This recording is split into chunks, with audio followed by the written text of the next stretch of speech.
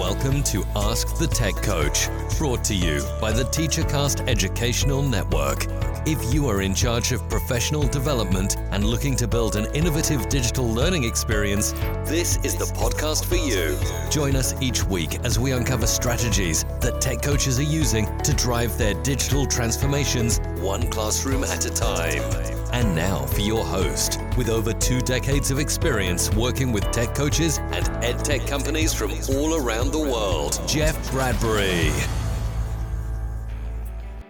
Hello, everybody, and welcome to the TeacherCast Educational Network. My name is Jeff Bradbury. Thank you so much for joining us today and making TeacherCast your home for professional development.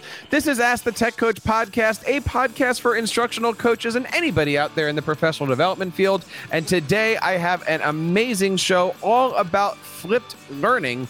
That is right, helping your teachers create materials, videos, presentations, anything that a student can do at home, and how can we use that material in the class to support authentic learning. We got 2 great authors coming on today from ISTE Books.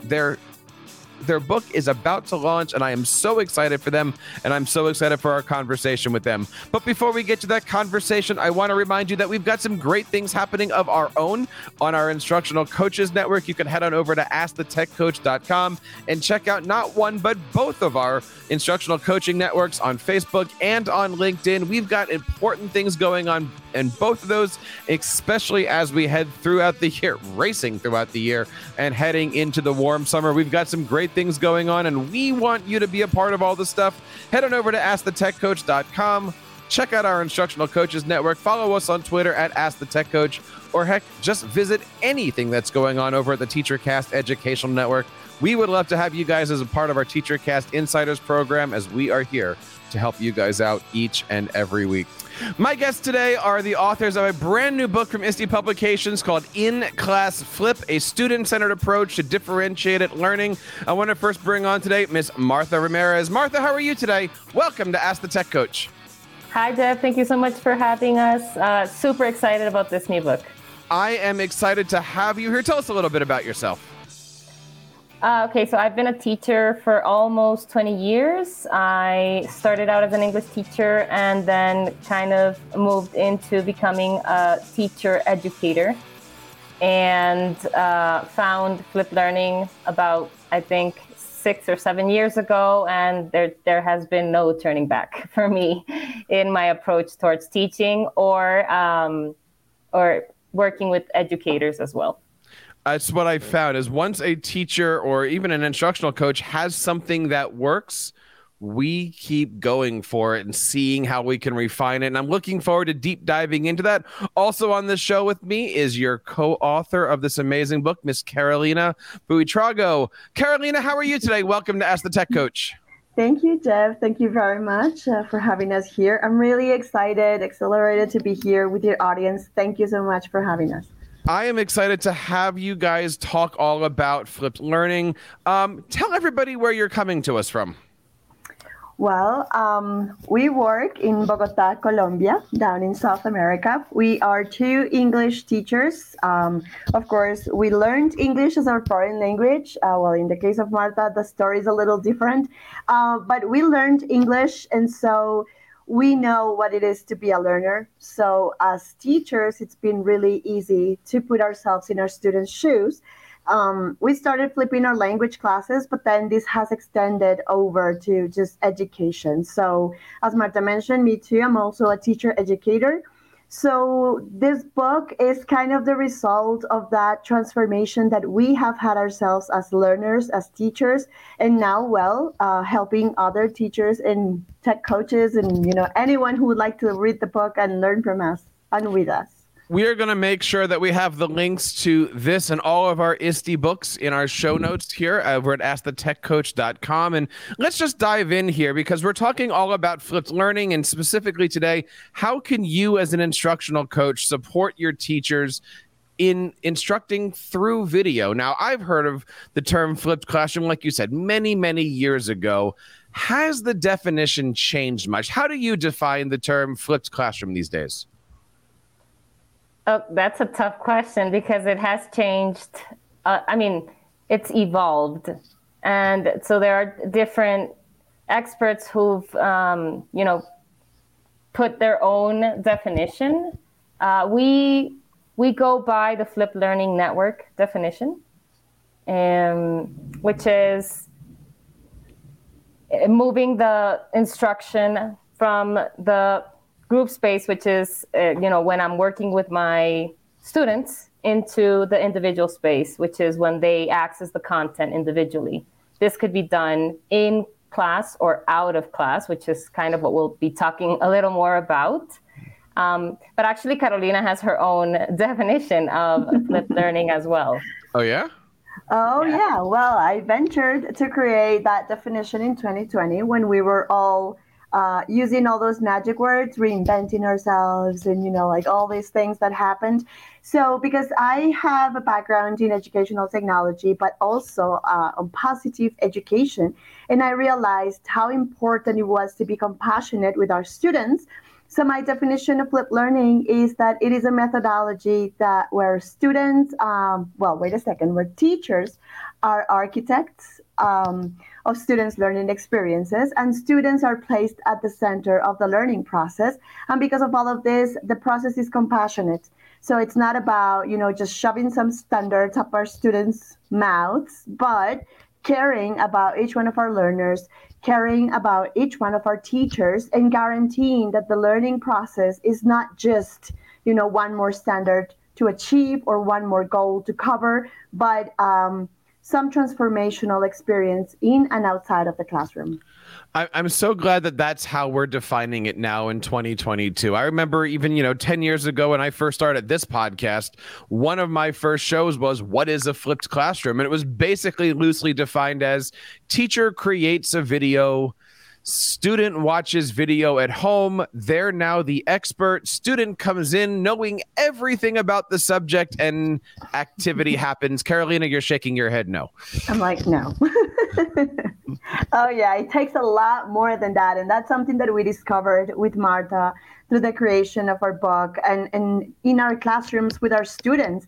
It's not the video. Yes, the video is cool. You can, you start playing with the videos, and there's all this crazy amount of websites where you can generate amazing videos, but it's not the video what matters. It's actually what happens in the classroom the following day, what makes the magic. So that's another of the reasons why we went with In-Class Flip, because we can give that video, for the first 6 seconds of the class, 6 minutes, let's say, and then the rest of the class is where the magic happens. It's where the students engage with us, with each other, with themselves, where they reflect about their learning, where they practice everything we have to offer. And us, that's why I call ourselves architects, because we don't just engineer a class. No, we actually design our classes and we make them beautiful and hard to make, like architects do.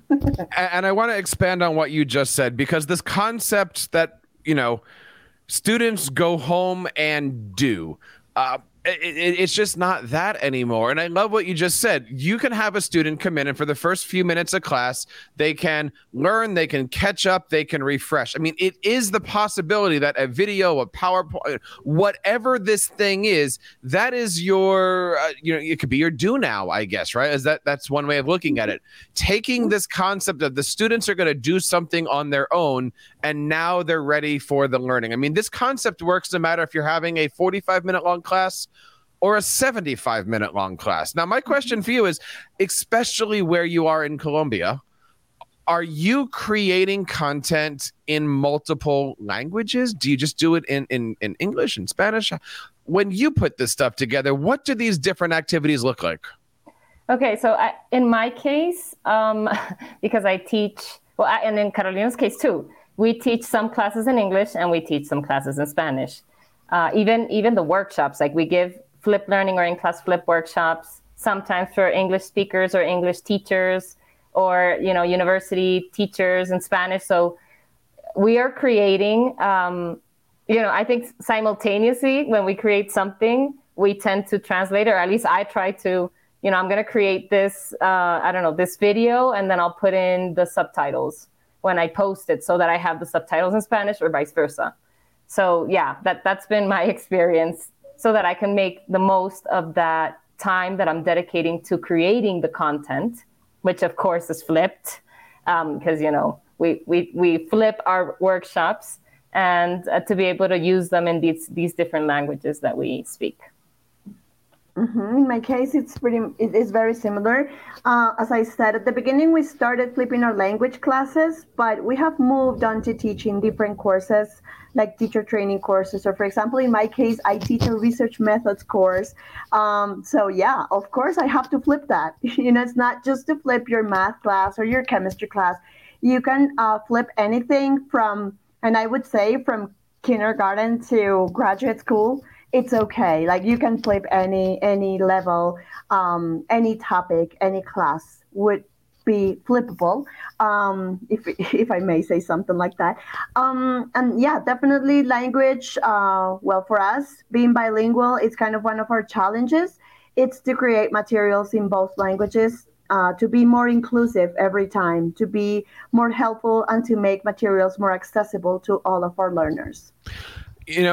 Forever now, the concept of go read this chapter, go do this homework, go do something, and then tomorrow we're going to discuss it. I mean, this isn't a new concept. My question that I've been thinking about, I guess really for the last 10 years is there a difference between go home and do an activity and come in and truly using the flipped classroom model? Yes, there's a big difference, and it's actually, so what you've just described is the flipped classroom model.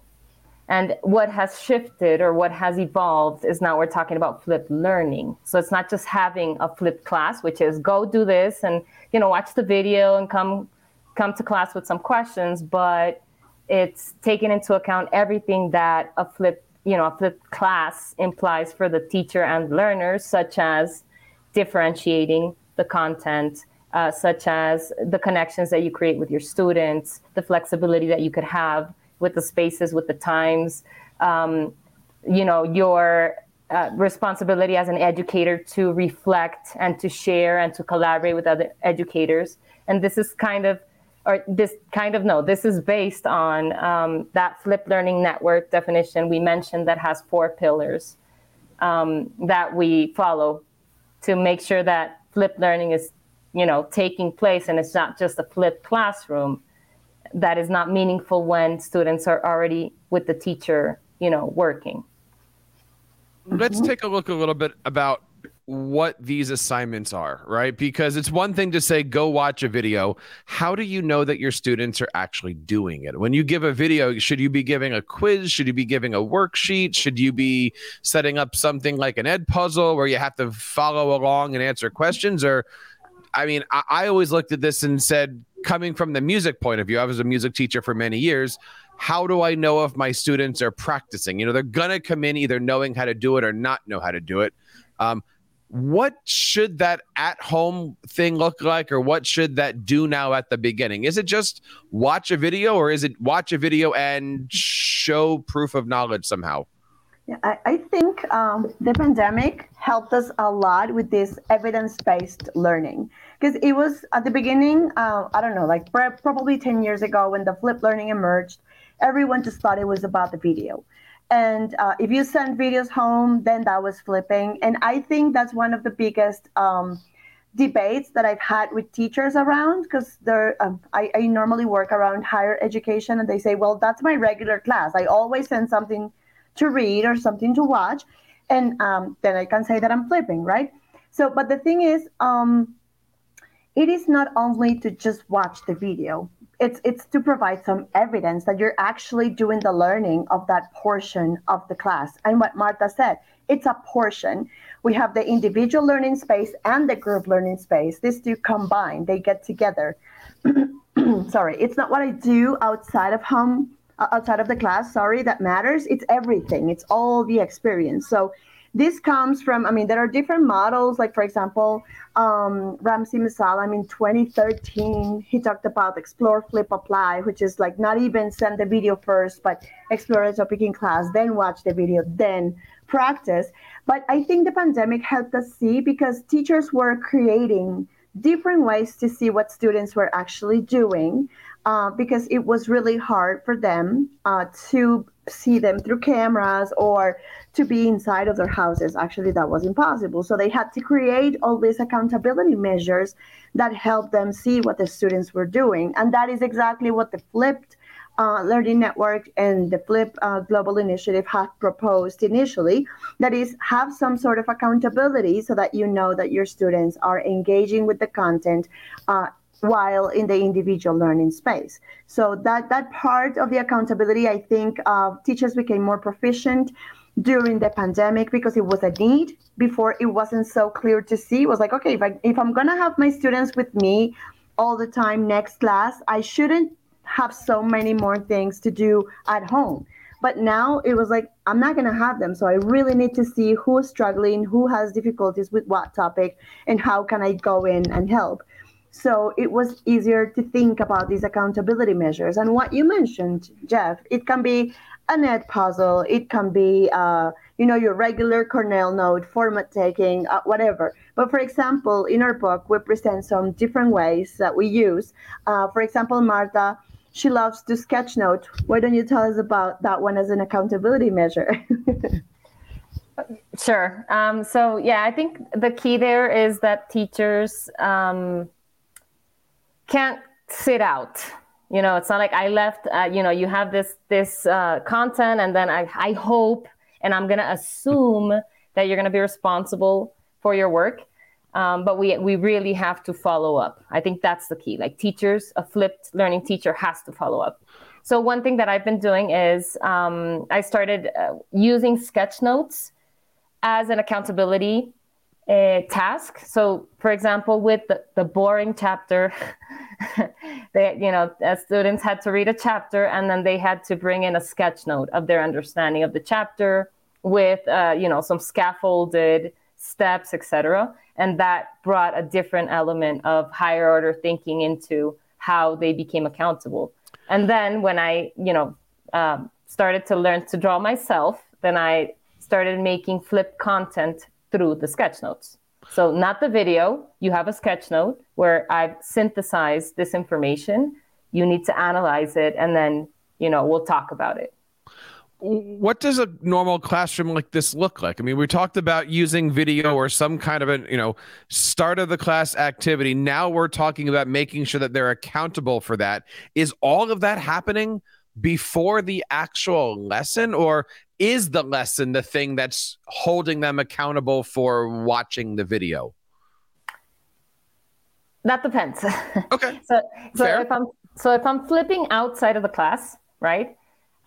Which is what we understand by flipped learning. It's outside. So if I'm going to say outside, then the accountability will be, you have to do this before the lesson with me. And then in class, I'm going to check it. But if we're doing an in-class flip, right, in real time, in situ, you're right there with me. And I'm telling you, you're going to watch this 5-minute video here with me. You're going to answer these questions here with me. And I'm going to monitor your process and support and provide feedback in real time. And you're going to, the accountability, it's a lot easier to see the accountability because you're right there, when they're actually accessing the content. So yeah, it's going to depend on how you decide to flip, if it's before the lesson or if it's during the lesson. You keep talking about the word content. I want to break this down a little bit because over the years, we've done shows about flipped learning, and we've had shows where we've had experts on, and I've brought on teachers that were interested in this. And it was interesting going through all these different shows because, the microphone turns off and some point the teacher says, oh, that's just too much work. I could never do that. And even as an instructional coach, I've tried to say, hey, let's put a system together in your room where the kid goes and watches it. Oh, I don't have time to do that. I don't know how. Let's first define here. Is a video an original piece of content? Could a video be something you find on YouTube or something that a book publisher provides for you? When a teacher says, I don't know if I can do this, I don't have time, I'll just throw it out there. You got a lot of instructional coaches listening right now. What's your answer to the pushback? I don't have time for this when they get that from one of their teachers. It's real.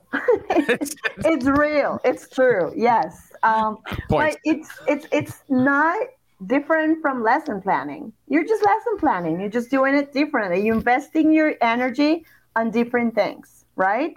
So, for example, yes, you can use all those videos that are out there. That are you said it. Instructional coaches out there, teachers out there who are great at making amazing videos.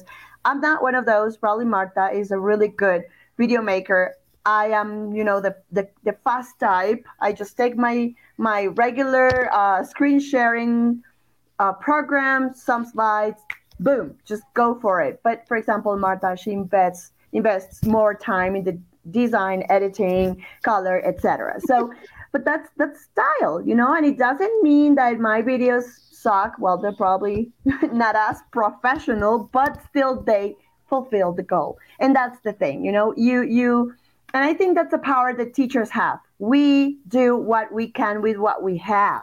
And so if what we have is limited time, we're going to invest it very well. So for example, sometimes I'm like, I don't have time to do this. I'm going to choose a video from the internet, but I'm going to design a really good Google Doc so that my students can get that information from that video and really connect it to what we're doing. Okay, it pays off. And sometimes, honestly, it's better to just do my own video. For example, for my research methods class, like I can spend hours and hours looking for something, and I just do it myself faster because I know exactly what I want to target. So, that's a kind of a decision that teachers have to make. But the more experienced you are with flipping, the easier all this becomes.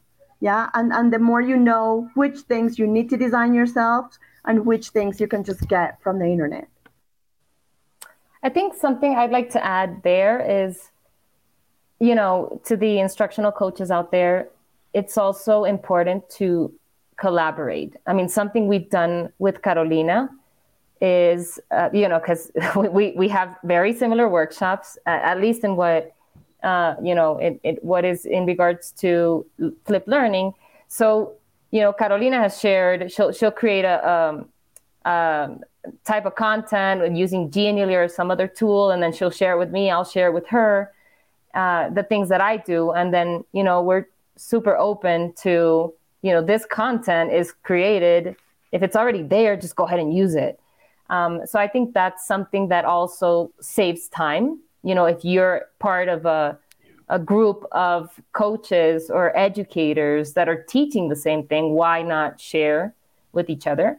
And the other thing is, if you don't have the time to create content, just curate your content. Choose which is, for sure, you already have, resources with explanations. So use that. But if you create your own, in the end, the time that you invested now is going to pay off completely in the following workshops that you're going to do, because you have your own material and you could reuse it and it has the quality that you would expect it to have. Because you created it. I agree completely. If it's one thing I've ever tried to teach my students, my teachers, and especially my coaches, always think fourth dimensionally. You're going to do this now. You're going to have it later. You're going to have it next year. You're going to have it for whatever. And even as a coach, right? Make this lesson now, but you're going to use it for 3 or 4 or 5 teachers. Yeah. Hopefully for a couple of years. I mean, things might change, but, and again, we're not asking teachers to make documentaries on the French and Indian War. We're having them show off something that's pretty easy to do. A video doesn't have to be long. I mean, let me ask you, the average length of your videos that you're making is about how long? Mine about 5. I really try to keep it maximum to 5 minutes. And I bet they don't need any major editing. Let me just kind of do the on the surface question here. What applications would you suggest using? Are you doing like Screencastify? Are you doing Flipgrid? Like, what do you use to make your videos? Yeah, we love Screencast-O-Matic. Okay. Screencast-O-Matic goes for the videos. Genially, for designing some lessons, they have pretty cool templates for sequences, for hyperdocs, things like those. I also, for games, they have really cool games, Genially. and I use Google Slides for my HyperDocs. I kind of keep it to those three things, like the videos and the Genially and the HyperDocs. Marta does other things with other tools. Yeah, so I use the same ones that Carolina has already mentioned, but I also love using Canva. So I design, comics, presentations. I've even tried out the video option, but don't exactly love it. But so I have basically all my designs on Canva, and then I'll go to Genially for anything that needs interactivity. For example, doing online or digital station work in a hybrid lesson, Genially was my go-to tool for students who were connected to be able to virtually walk through the stations. And then in the physical classroom, the other ones were physically walking through the stations. I actually wrote a blog post about that. I think those are the key go-to tools. And then, of course, pencil, paper for the drawings of my sketch notes.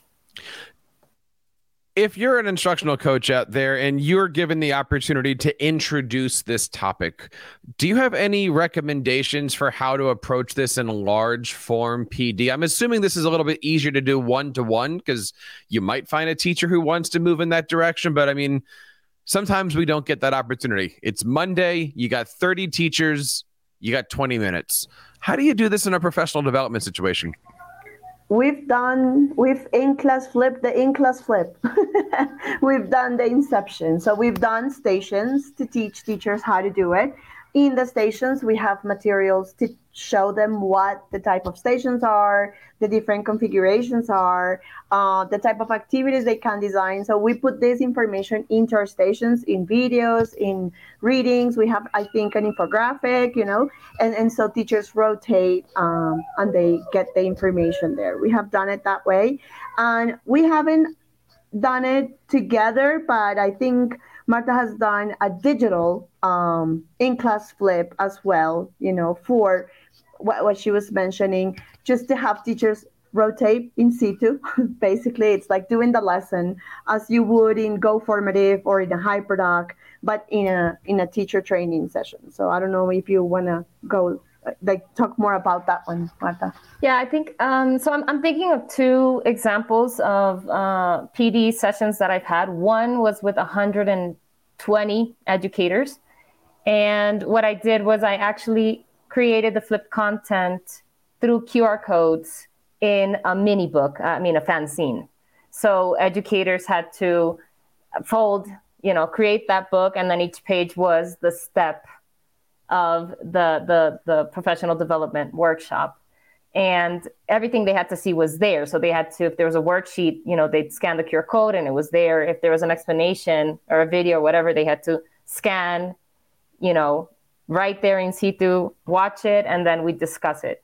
The other one that Carolina is mentioning is I did a hybrid one with 60, I think, and I had, 35 educators in a big classroom with me, and the rest were connected through Zoom.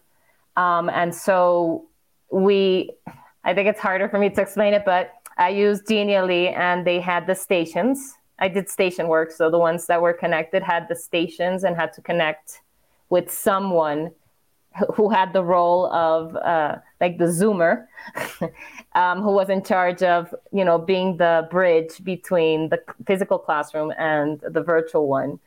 So that was a big challenge, but it worked pretty well with a big number of teachers. The book in question today is called In-Class Flip, a student-centered approach to differentiated learning. My question about all this, and it's a beautiful book. I hope you guys have a chance to check it out from ISTE Books. We're going to make sure we have the link in our show notes. Why is now the right time to release a book on flipped classroom? Okay, we have mentioned something. We have had conversations and said that we were more prepared to face what happened in 2020 than other teachers. And we saw that happening. And it was, the growth towards flipped learning was incredible. We were swamped with workshops, teacher training sessions, all those people who had told us like, oh yeah, that sounds like cool. But then they were like, oh my, can you please give a workshop to my teachers? We really need to do this now. So it definitely grew.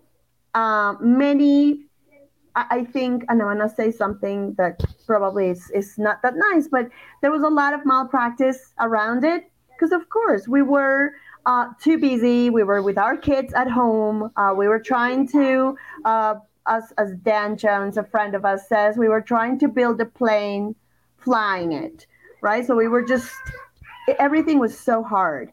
So I guess this right now, a great opportunity to just capitalize all that learning, to say, okay, so this is what 2020 and 2021 taught me about my class, about my practice, about my students, their needs, the need for evidence, the need to collect evidence from my students, the need to communicate more effectively with parents, the need to communicate more effectively with my colleagues. What can I do? So this book is going to come as a refresher for things that teachers probably already know, but also with some instructions for how to do it now. Like, okay, after all these things that you learned and you did so fast, this is now going to be like, okay, now I'm ready to just sit down and choose what's going to go for me in this new normal, or whatever the term we're using today. I also want to add to that. I think, why now? Because thanks to everything we learned, as teachers in, being in the pandemic, this book now has the view of, you can do this in a physical setting and you could do this in an online setting and you can do this in a hybrid setting, which is something that we, when we were writing the book, initially we had focused it as a face-to-face setting because that was our reality. And then now, we enriched the book with, okay, how can we talk about these experiences we had online and hybrid, et cetera. So I think it's just the right moment because it's what a lot of educators are still going through. The pandemic is not over at this point. And in the future, we're people are more open to hybrid teaching. So there you go. We are right at that time where the, weather's getting warmer. Students are getting a little crazy. I don't think that that's wrong to say, but we're going to be having a summertime to get our bearings back. We're going to have a summertime to get ready for what will hopefully be our first normal school year in quite some time. If you were a teacher or if you were an instructional coach, how would you recommend using this summer to, create materials, plan materials, think about doing some type of flipping? How can we take advantage of the time that we have this summer? First of all, read our book, of course. Secondly, content. Choose that content. What were those little things? We created a lot of stuff in 2020, 2021. But we didn't, for example, that happened to me. Like I was creating little pieces, nuggets, right? So what I'm doing this semester is like kind of going back to all of those things and putting them together into a nice genially, into a nice hyperdoc, organizing things that I didn't have time to do because I was just responding so fast. I was kind of putting out fires. So I have a lot of materials that I don't want to go to waste. I want to see what I can use and how I can build it into more sound and reusable materials as we were discussing. So I would suggest teachers to just do that. And another thing is in our book, we thought about reflecting pauses. So we have reflective pauses and different moments where teachers can take notes and write. I think we don't have that much time to think about our practice, to reflect about what we do, because we are so busy and we are running all the time. So probably this summer, just take the time to, first of all, congratulate yourself for everything you did in these past 2 years, for surviving these 3 years that were so difficult. and also to give some compassion to yourself and to think about what you did well, because you did a lot of things very, very well. And what are those things that you would like to do differently in this new normal year, as you said? Yeah, I'm kind of jealous that you guys go by years so you can, think about this whole. I've been in like 6 semesters, so it feels like forever, right? So, yeah, think about all those things you did well, and then think about all those things you were doing well before, and so how can you combine those things and be very reflective about that?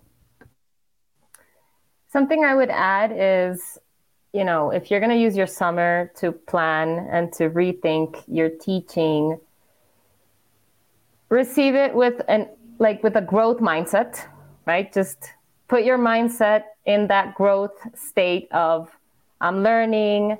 Be patient with yourself if you haven't flipped before, or if you haven't in-class flipped before. And try not to be a perfectionist. That's my biggest tip. Just you want to make a video, go ahead, put record. If you cough during the video, whatever, just students will appreciate it, because they'll appreciate you having taken the time to create that video or to make that drawing, even if you don't know how to draw so well, which is my case. But students love those things. They appreciate them. And if we are perfectionists, we're just going to be, we get so hard, or we're really hard on ourselves. And that's not going to take us anywhere. Because then, why make this if it's not going to be with the quality that I want it to be? Just, don't be so hard on yourself and go for it. And you'll see that it starts flowing. I think that's the best line that we can end the show on today. Don't be a perfectionist. I know I am guilty of that, spending hours on a 3-minute video, and you just don't have to be. If you cough, leave it in. If your dog barks, leave it in. If you do something wrong, we are here to enjoy working with our students, to enjoy sharing the curriculum. And I want to say thank you so much to Carolina and Martha for coming on today and talking about their brand new book out from ISTE Publications called In Class Flip, a student-centered approach to differentiated learning. Martha, where can we learn more about the great things that you're doing these days? So I have a website, I have a blog, and my website is actually martharamirez.com.co of Columbia, CO. And I also like to share a lot through Twitter. I'm on LinkedIn. I'm basically like on every social network. But I would say my website. And actually, you had asked, what we do with the languages. My website now has a blog post. If I post in English, I'll translate it into Spanish, so that it has, a wider reach to educators that speak these 2 languages. So that's where you can find my work. I will have links to all of that stuff. Carolina, where can we learn more about what you're doing these days? Well, so me, social media, I'm on Twitter. I'm also on LinkedIn as CR Buitrago. And my blog, it's been stagnant for the past year and a half.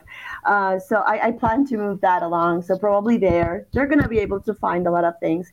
And whenever the book comes out, we're going to have a website full of links and other resources to share with you for our book and the things that we keep doing about in-class flipping, because we keep learning. This is a never-ending process. And so we wrote the book. We're really excited, but we keep learning, and we have material for a couple more. And we will make it. Go ahead. Sorry, the website is inclassflip.com. We're tweaking it, but that's where you're going to find additional resources and information about our book as well.